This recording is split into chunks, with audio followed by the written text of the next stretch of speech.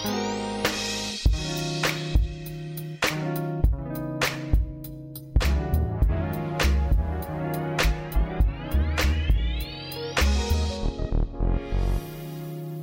everyone, welcome to today's edition of Scouting for Growth.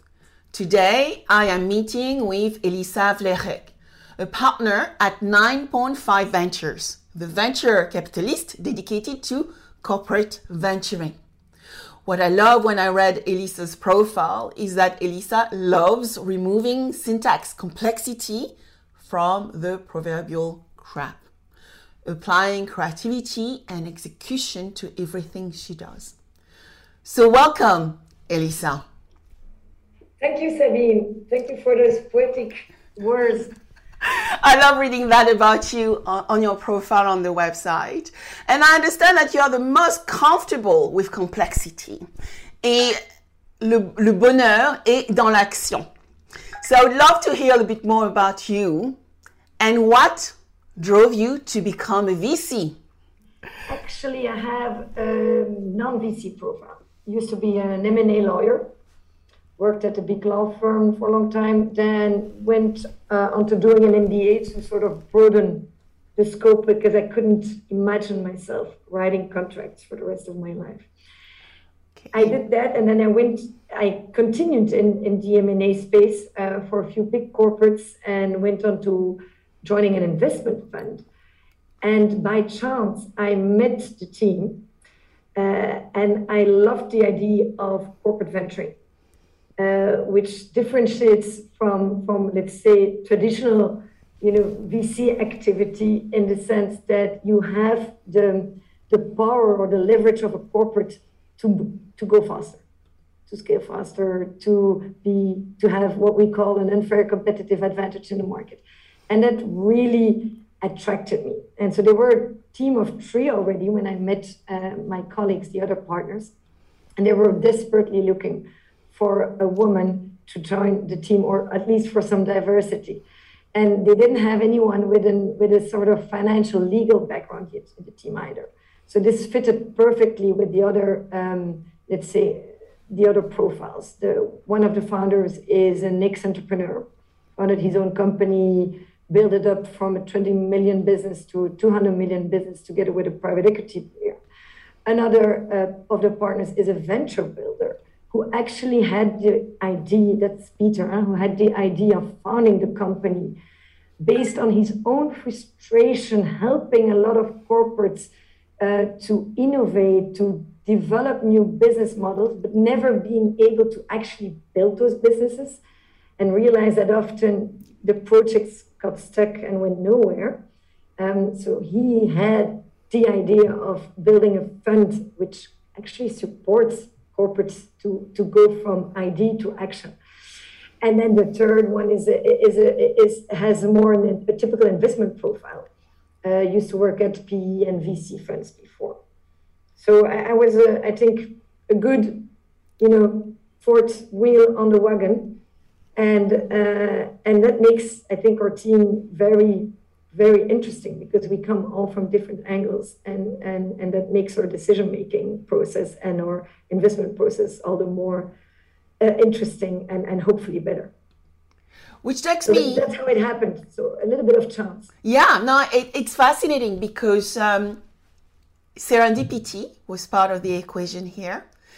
And that takes me to what corporate venturing means. You started defining this for us, but for the people who may not know why you would do corporate venturing, can you explain to us what that means and why you are doing it? So why are we doing it? We think it's a gap in the market in the sense that there are a lot of traditional VC funds, with or without industry focus, active all over the world or even in Europe. We have never heard of, we know a few players who are venture builders. What is a venture builder? That's an agency supporting usually big corporates, any type of company, in developing new innovative business models. So where is our industry going and how can we play in that space without having to overturn our current business. And very often there's a lot of resistance within companies to start cannibalizing on their own business, to start new ventures, which are often very small when we're talking about a billion-dollar company. It's hard to start something new, which is not totally fitting into the existing company. So we're not talking just about launching a new product on the market. It's launching a new business model. And that's where it's difficult. One, people don't want to cannibalize on what they're doing. Two, people don't always have the skills to build a new business model. They don't have the right people to do it. And three, there's also not the appetite because it's often so small compared to the rest of the business, so it doesn't get the attention it deserves. And taking those factors into account, we figured that just being an agency and supporting them in developing the business model is not enough. They really need more support. They actually need, that's what we believe, a fund that co-invests with them, that excubates their venturing activity, and that mimics a normal startup with the unfair competitive advantage of the corporate, bringing in some resources. So you try to sort of make a best of both worlds, make a startup that's independent, that doesn't get suffocated by the corporate, that gets all the attention it deserves from its two investors, that gets people on board who are incentivized as founders and who have the skills for that specific business opportunity, with often a more techy profile than maybe you could find in the traditional corporates. Because most of the startups we build with corporates do have a tech component because it's around innovation. So usually there is an important tech component there.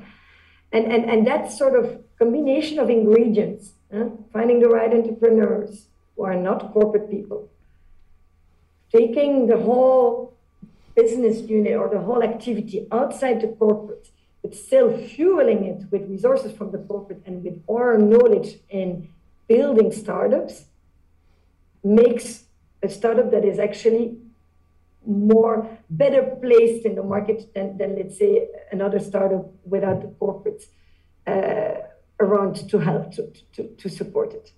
That's the theory, of course. It's a great definition, and I will stretch that a little bit. So, my definition of corporate venturing, I think, includes two pillars: the scouting for venture and really understanding where potentially the new business model may come from. So in the world I live in, we scout for ventures and try to identify new business models which may be relevant for insurance companies, but also to help them disrupt themselves. So we love talking about the McKinsey 3 horizon, efficiency, innovation, product innovation you mentioned, and game-changing innovation, which is a business model innovation. So that is the first area. And what we do with the corporate is helping them understand maybe how to partner, with those ventures and start investing in them. Get their foot dirty and get started on the path of corporate venturing. Second path is absolutely yours. Building a fund, working with the corporates and helping them build, scale, launch amazing new business model which are not in conflict with the core business and the HQ. But that takes a lot of time and effort. So my next question to you is, how do you convince the corporates today to actually see the light, not cannibalizing their core business, so considering corporate venturing as a way to scale, grow, and build $1 billion companies of tomorrow, and then allocate the resources, Elisa, because resources here are important too. Yeah, thank you, Sabine. I think they are convinced of their own. If they don't innovate, someone else would do it, and they lose the competitive, play. So they're convinced. Why are they convinced to do it with us? Because often they've tried. They've done things on their own. Sometimes they've succeeded. very often they sort of run against a wall, or at least they encounter a lot of hurdles. And then when they hear how we go about it, sort of doing a venture buyout, they'll often instinctively, knowing what they've been doing before, spending a lot of money on innovation often, they feel for it. Because we also always tell them, we've got more to lose than you do. We are a small fund, 35 million capital. You are a huge corporate, $1 billion company. So you can waste a few millions and it's not going to hurt you. If we waste a few millions, the fund is no longer going to exist. So our raison d'être is to make money on our investments. So if you do it together with us, not only do you only have to put in part of the investment, but also do you know that you're actually partnering with someone who has much more to lose than you do. And I think that convinces them, together with the rest of the story that I already told you, that actually doing a venture buyout, externalizing their innovation is good for, it benefits them in the long term because it helps their innovative companies to go much faster. That together with the sort of we've got more to lose than you do, convinces them we are the right partner. So how do you balance financial return? You said we are 25 million fund, so therefore we cannot waste resources and money with strategic returns, which is often, I think, what corporations are looking for. Yeah, so that is the one thing we start off with. Strategic returns, that's not our business. The reason why we build a venture together with them is because it's of strategic interest. But what we want to build together with them is a successful company with financial returns. So if strategic returns are not in coherence or are not aligned with the financial objectives that we have, we're not the right partner. Then and that may be a good reason not to partner with us.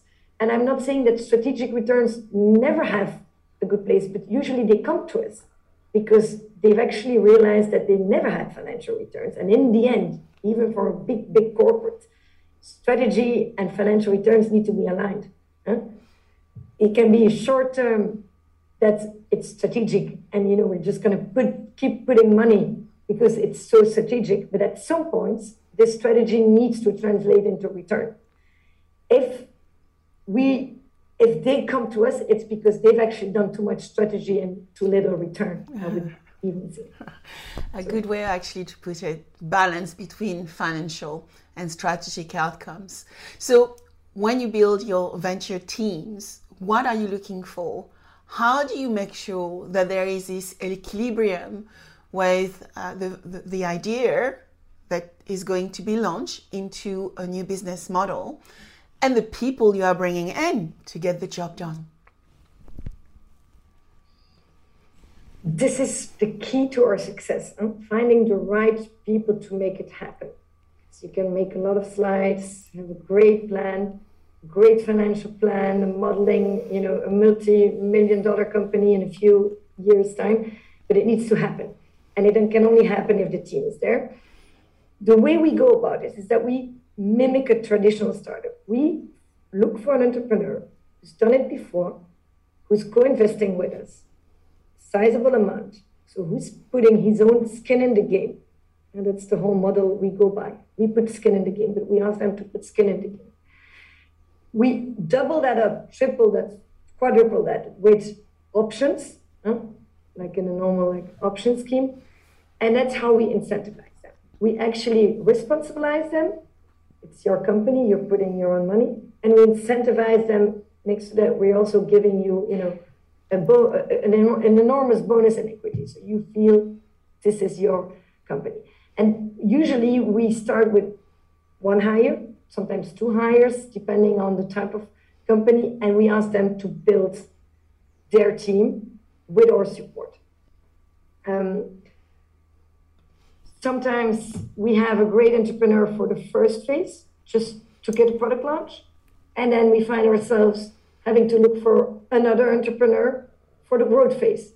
It happens. It happens because they tell us they want to leave, they've done what they could, they're not the right person anymore, or it can happen that we realize this is not the right person anymore. So in that sense, we are flexible, maybe a little more flexible than a traditional startup where the founder is sometimes hard to remove whenever, even if he's no longer the right person on the right spot. So that makes us a little bit more flexible. But for the rest, we really try to mimic as much as possible a traditional startup. So it's interesting because, when I speak with founders, I often tell them that it's good to recognize that they may not be the best person for the growth and scale stage. And actually what you are saying is recognition of that is very powerful. And you recognize that as you build those ventures and probably have the conversation day one with the founders. So what could be some tips you could actually give the founders out there? Because I think some feel that they have failed, some feel that if they are not going the whole way through with their ventures, they may have failed.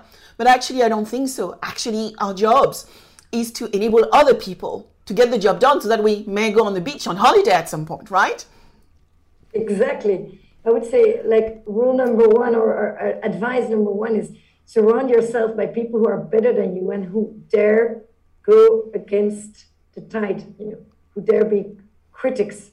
Real founders often have trouble finding people, I think, who dare, have another opinion. And that makes you so much stronger in a team when there is people who are capable and willing to question and to criticize what's happening. You're going to make better decisions. And I think the other point which I value so much from what you said, Elisa, is stick in the game. Until you put your own money, right, and it's significant money, you actually do not feel the pain. And so you need to feel that pain to actually be involved with that project. And being able to put your own money and the friends and family, when we usually talk to startups is we want to see you've put your own money into your company before you can go to angel investor or even VCs. And so what you're also validating is that is key as well to create a successful company. Absolutely. That sense of ownership because they have skin in the game. Absolutely. So can I ask you, what are the trends? What are the trends you are looking for today? How do you make choices around so many things happening in our world?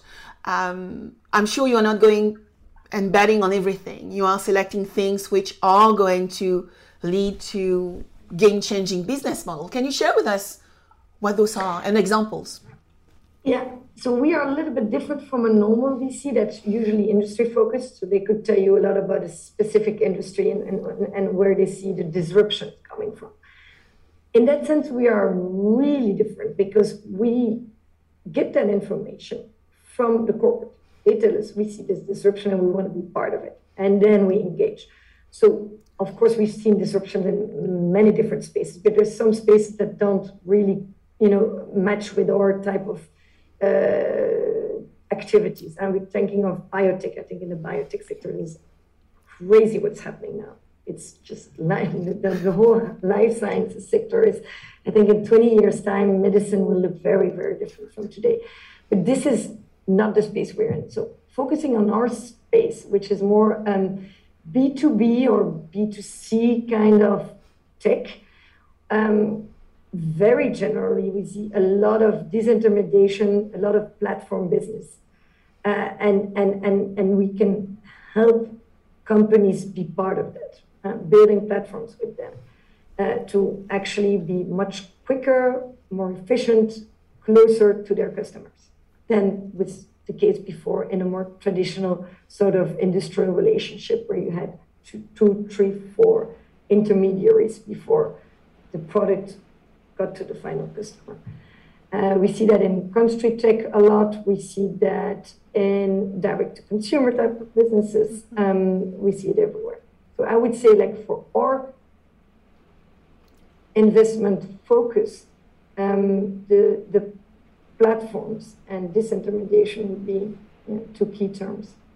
So there is two parts to my next question.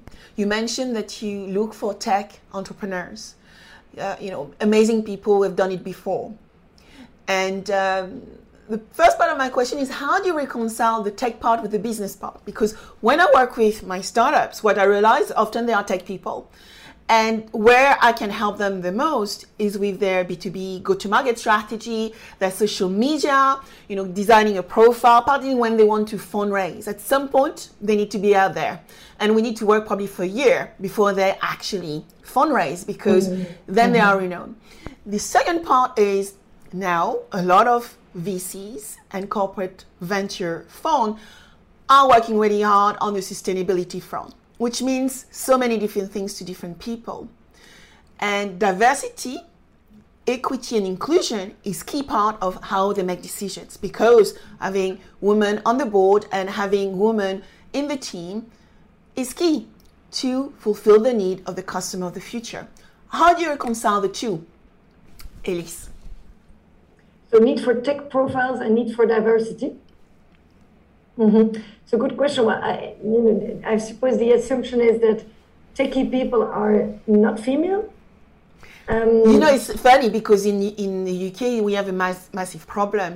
We are not enough ladies doing STEM courses, and so even when you balance tech and insurance, in my case, 25% of founders may be female founders, at least in insurtech. So it's very small, as you can see. It's so small. I think it's like the doctors. 20 years ago, 30 years ago, like 90% of doctors were male and 90% of les infirmières, of nurses. Nurses were female. And now it's 50-50 in terms of doctors. I think there's even more female doctors today than male, because usually girls are a little bit more serious when they study. And so this is a tough, course to become a doctor, and a lot of girls graduate. I think it's a matter of time. So give it, another 10 years, 15 years, 20 years, and this will equal out. There's some, legends, or maybe there's some truth in them that women are more risk averse, are maybe less daring. And there's something to that. And I think it's more of a cultural problem than maybe an intrinsic problem that women have. And I think once that this sort of idea that they are less able to build from scratch, because in the end, it's building something new. It's really daring in a sense, to found a startup. And once that idea is gone, and if we just give it some more time, I don't see a reason why this wouldn't go up to sort of a 50-50. Yeah. Might be wrong, but that would be great. Intuition. That would be wonderful if we see 50-50. And, as you said, it might be just about time, right? Time and a generation often we talk about for things to realign.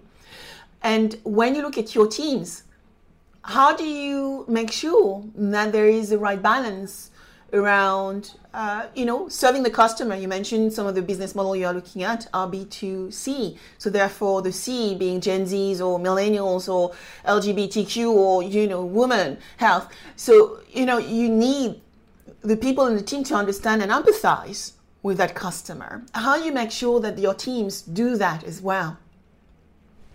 We build incredibly diverse teams, I would say. We have one beauty company, it's a D2C beauty company. And that team is actually 70% female, I would say, because beauty is often considered more female. But actually, with that product, we're trying to launch more an androgynous sort of product, nice. also targeted at men. But more generally, we really sort of make sure to build diverse teams. And then we're going beyond male-female ratios. We're also looking at geographies, especially when we want to launch in different geographies. We're also looking at age, seniority. We're also obviously at background, skills. So it's like a full picture. But you will not see any of our ventures where there's no balance. There will always be, both men and women represented. I'm not saying in equal amounts always, but most of the time, very much so. Because as you say, half of the audience, not always, but in general, half of the audience, especially in the B2C context, is female. Yeah. What I find with the beauty with corporate venturing, so working with corporates, is I think sometimes that balance is required because they recognize it in their own environments. When you look at the venture capitalist world, and I assume, and tell me if I'm wrong, that sometimes your ventures will reach and receive funding from VCs as well. It's not just fully funded by your corporate venture capital arm. How easy, if you have, female founders, for them to receive funding? And it's an important question because a lot of female founders out there find it really hard to get funding from VCs. Because there's still that sort of bias against female founders. I can relate to that, and I think it's probably true.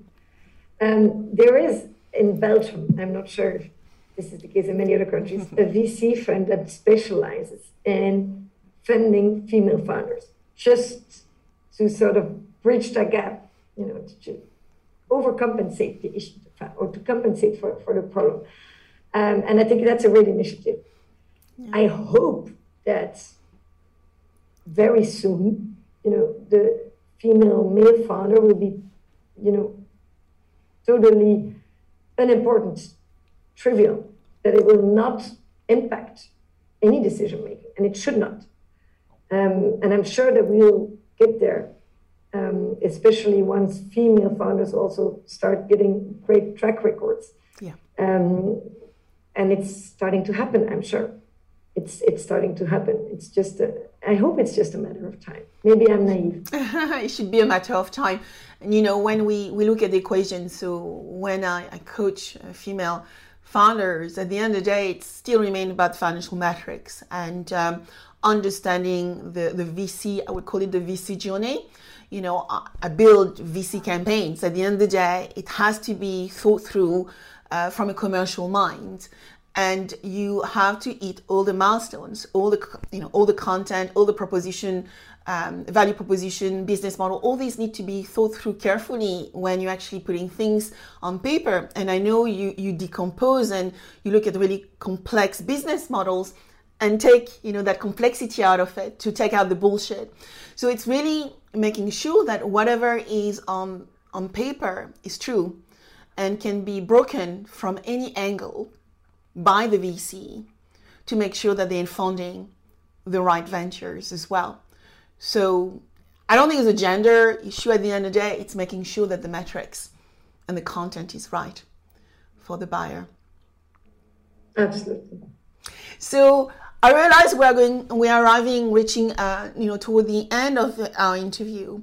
But when I look at sustainability, which is a very big and topical themes this year, with environmental, social, and governance metrics becoming key within corporate venture funds, how are you dealing with this as you build your next ventures, Elisa? We're actually having a few portfolio companies that are actively working towards the SDG goals. We've got one venture that is making soups, powder soups from overproduced vegetables.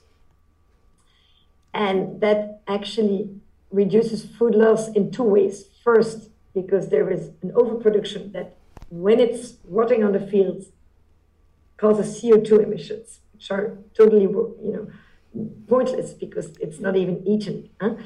And secondly, because it's a powder soup, it has an eternal shelf life, and you can never really have to waste the powder soup.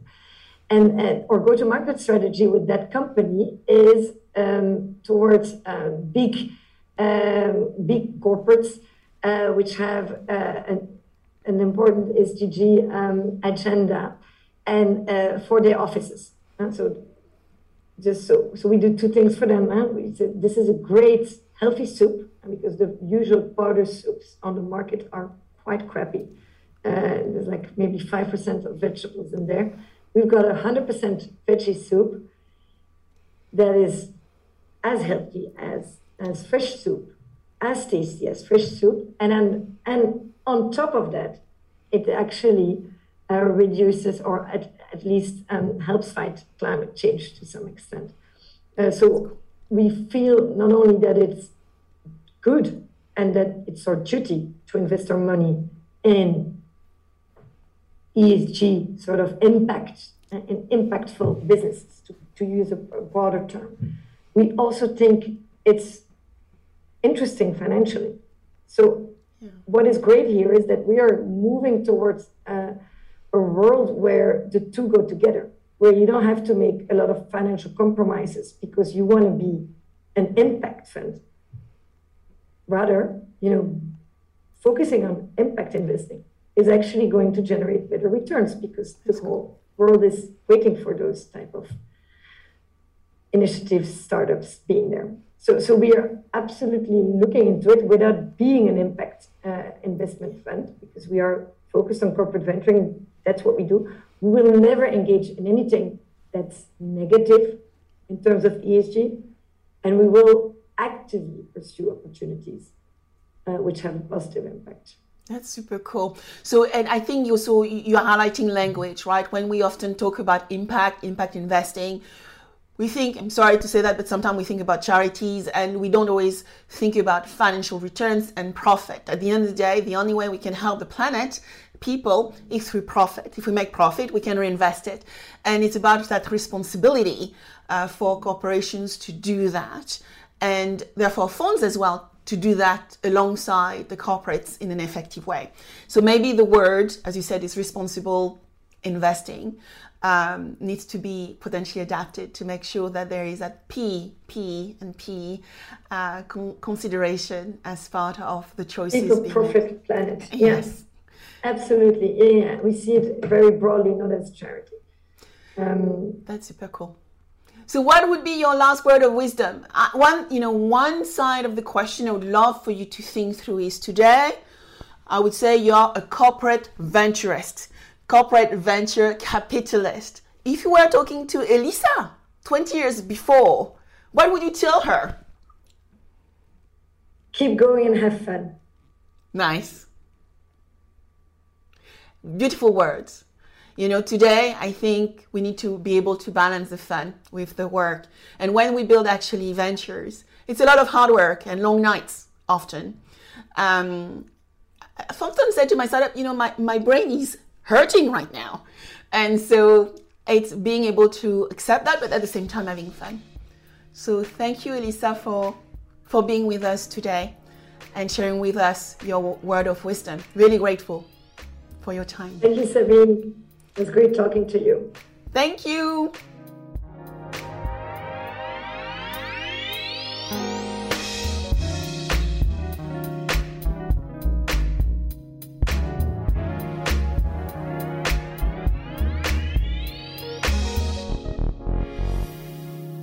If you like this podcast, subscribe now, share with your friends, and if you enjoyed it, please give it a 5-star review. Also, if you want to cover any specific subject with me, contact me on Instagram under Sabine VDL Officials or LinkedIn under Sabine van der Linden. Thank you.